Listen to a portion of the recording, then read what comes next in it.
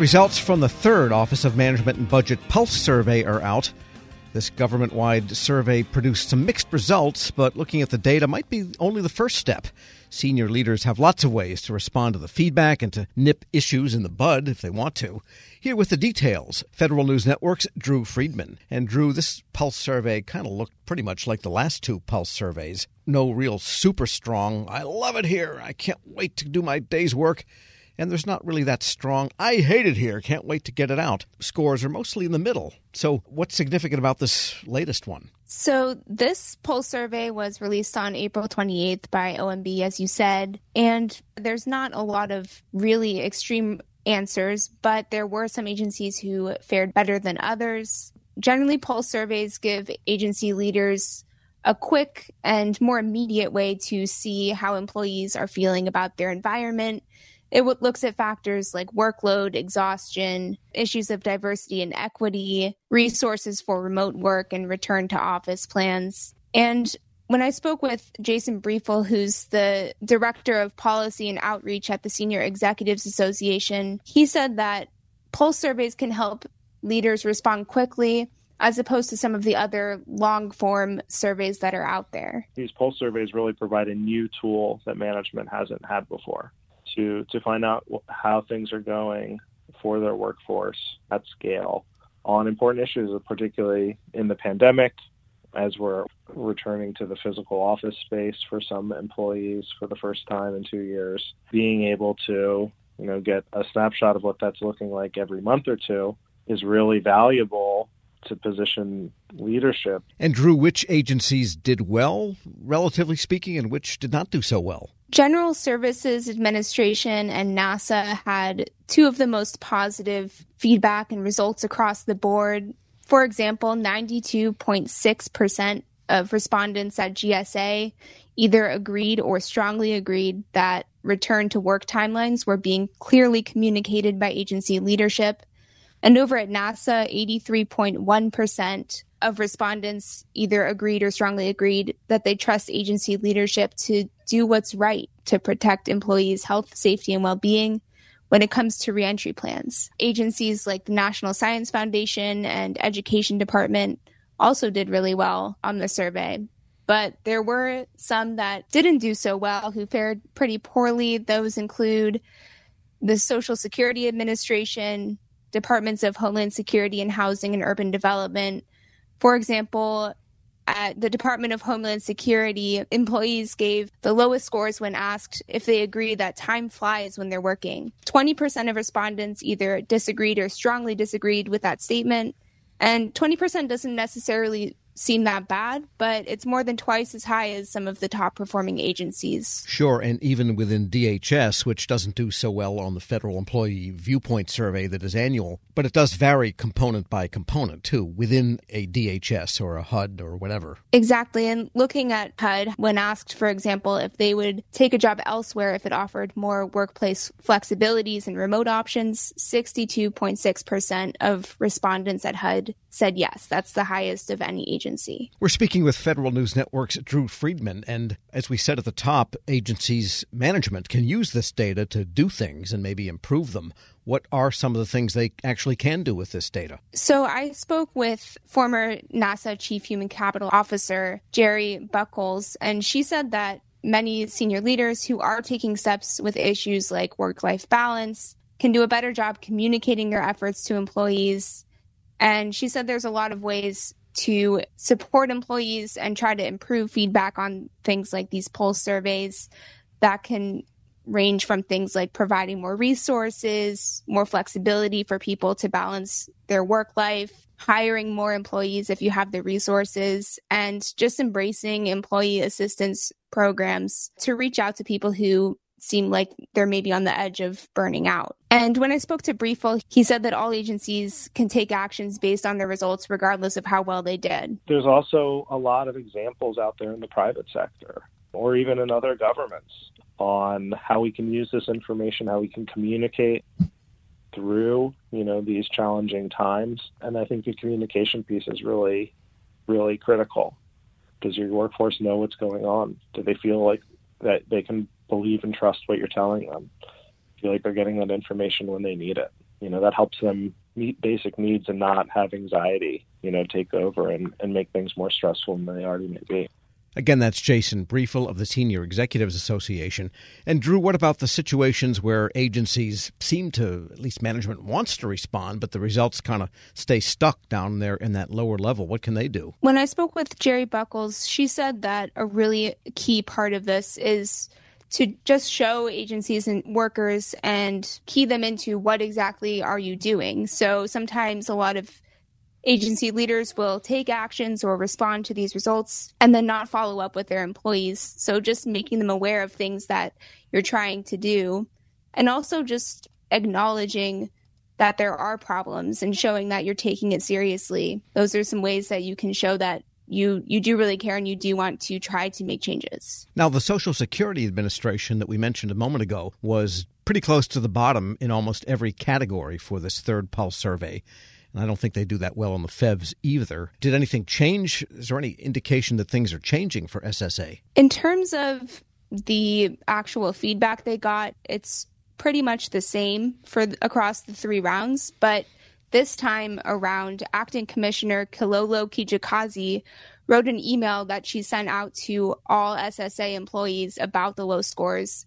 She talked about how she was concerned about high rates of exhaustion, lack of engagement that employees are feeling. And she's also concerned that they're not feeling supported when it comes to work-life balance, issues of equity, and career advancement. So that's a good example of what Buckles said when she talked to me, to just really acknowledge the results. And Kijakazi added that there are definitely a lot of problems with employee satisfaction, and that she's going to be in touch in the coming weeks with her agency to give more details about exactly what actions they're going to be taking to address those results. And we also heard from the director of OPM, Office of Personnel Management, Kiran Ahuja. Yes, Kiran Ahuja, I spoke with her recently as well, and she told me that she was focusing on the Federal Employee Viewpoint Survey, but it really just applies to employee feedback overall. She had some advice for agencies who are facing a ton of data coming in and a ton of feedback from their employees on those types of surveys. Look at the data, read it, understand it, and really respond to what you're seeing within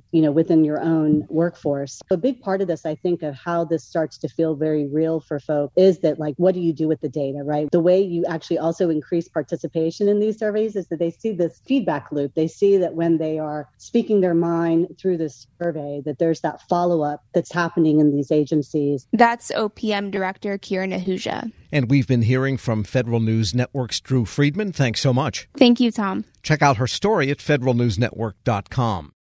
Hello, and welcome to the Lessons in Leadership podcast.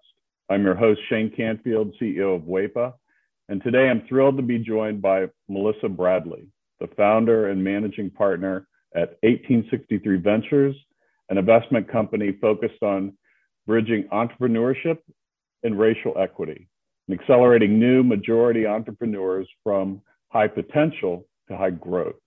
Additionally, Melissa is co-founder of Venture-Backed Eureka, a community where small businesses gain unprecedented access to the expertise needed to grow their businesses, and has more than 20 years of entrepreneurship, investment, and leadership experience. Melissa, welcome, and thank you for being here. My pleasure. Thank you for having me. Who is the first person that you remember looking up to as a leader, and what was it about them that inspired you? So there are actually 2 people. The first person personally was my mom. She was a single parent. And what I realized is that she was the leader of our household, but she was also the leader of our community. She was a staunch advocate for children's rights in public schools, making sure that we got a quality education. She was a staunch advocate around rights for renters. We were not in a financial position that we actually ever owned a home, but she made sure that people who lived in various types of housing, we were in regular housing, the people who were in regular housing, public housing, she made sure that their rights were advocated for, and really just always kind of looked out for, I'll use air quotes, the little guy, although we were the little guy. And then I would say she was a huge advocate of older folks. As part of her job, she worked during the week in a full-time job and then clean houses on the weekend, but also took care of elderly folks and a staunch advocate for elderly rights. So that was probably the first leader. And then I would say the second leader that really came about professionally was a woman named Crystal Gaskins, who actually ran a headhunting temporary firm that I ended up spending about a year at. I quickly realized that was not my calling. But in a world where you are constantly managing the powers that be that want to hire all these people and move people around, and the folks who are sometimes in vulnerable positions and obviously seeking a job, she would always manage to treat everyone with the ultimate respect. And part of the business was actually managing hotels and getting service workers to show up. And that's a tough job, right? To try to motivate people who barely are getting paid enough under not great conditions. And so she taught me three things. She taught me how to be a motivator, and that recognizing leadership is not mandating, but motivating. She taught me that leadership is not just reporting up, but also reflecting and supporting those who may be underneath you from a hierarchical structure. And she also taught me that leadership was not about money, but it was about producing positive outcomes for whoever your customers were. And if you did that, then obviously the money would come.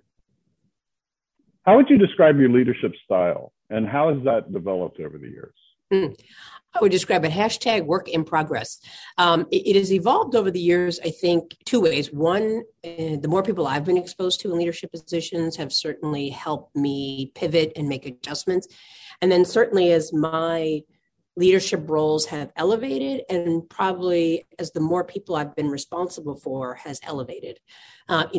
Certainly being managing partner and founder of 1863 Ventures, we manage a lot of people. We have actually tripled our staff this year. And so we went from 3 people to actually 12 people plus and growing. And we went from a couple hundred members to almost 10,000 members. And that's a big deal. So my leadership style has evolved in terms of more people that I have reporting to me. I think I focus on autonomy. I'm very clear that my role is to help other people be successful. I do set very clear deadlines. I try to do a good job of kind of projecting what is the overall mission and vision, what are the KPIs and OKRs that we need to hit. And then I feel like I need to get out the way. I need not be a micromanager. I need to recognize, particularly since COVID, that people have kids, they have lives, they have ways that they know how they perform best. And so we now have people who work for me all over the world. And as long as we meet our deliverables, I don't need to know that you're sitting in a cubicle or sitting at your computer from 9 to 5. And that's because I've been at those 9 to 5 jobs where I literally had nothing to do, but I knew I was told I had to be in the office. And it just seemed like a complete waste of time. And so I'm really laser focused on outcomes and productivity and advancing the vision and mission, and not on what does it look like? Because I think successful work looks different for everyone.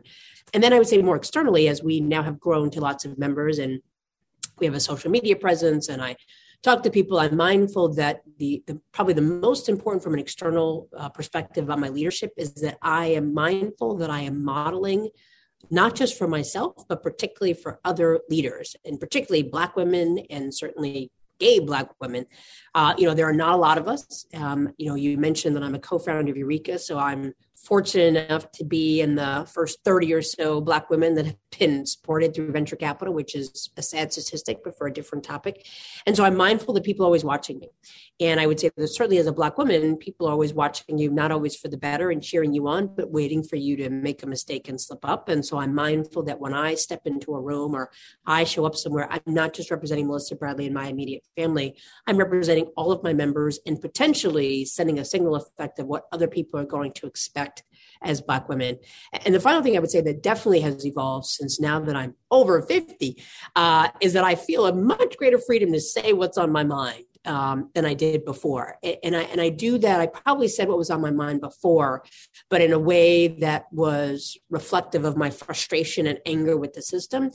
And now I say it with with a level of calmness and the expectation that it's important that we are honest around what do Black communities experience, and to phrase it in a way not based on anger, but really using data. And so I would say I've consistently been a staunch advocate for Black and brown communities, but has evolved from being very reactive and saying, well, don't do this and don't do that, to saying, Let me explain to you why I think it's important that we take this up and really letting the facts drive the discussion. Some of that probably comes from the fact that I've worked in 2 presidential administrations, and we all know that just goes back and forth and oftentimes based on rhetoric and not fact. And having 6 kids in a world of social media, I think there's something, the art of conversation based on facts and data has devolved to opinions and pundits. And I think that's a challenge around leadership, because your job is not, in my mind, to convince people, but to inform people and allow them to make decisions for themselves. I saw you on a post with a Washington Post interview, and you were amazing. And it's interesting to listen to you describe what you just said, because I could see all of that reflected in how you responded there. And make one other quick comment about, as a company grows, WEPA is growing as well. And you are so spot on. We have, as leaders, we have to let go and trust those people that work for us and empower them to do their job, and then let them roll. And that's not always easy. Explore today's must-have trends and innovative styles at Mrs. B's Clearance and Outlet. Shop one-of-a-kind finds in today's must-have trends. Explore wall-to-wall deals, furniture, flooring, mattresses, home accents, seasonal favorites, and more. Discover unique new home decor, pillows, accessories, and more. There's something perfect for your style and budget. There's new inventory every day at up to 80% off suggested retail. Discover the style and savings of the new Mrs. B's Clearance and Outlet. When you think about something that brings out the best in us, it usually involves helping someone else. By donating plasma at a Grifols Center, you can help save millions of lives and show your good side to the world. You'll join thousands of people who donate safely each week, so patients get the plasma-derived medicines they rely on. And you'll be rewarded up to $1,000 your first month. Learn more at grifolsplasma.com.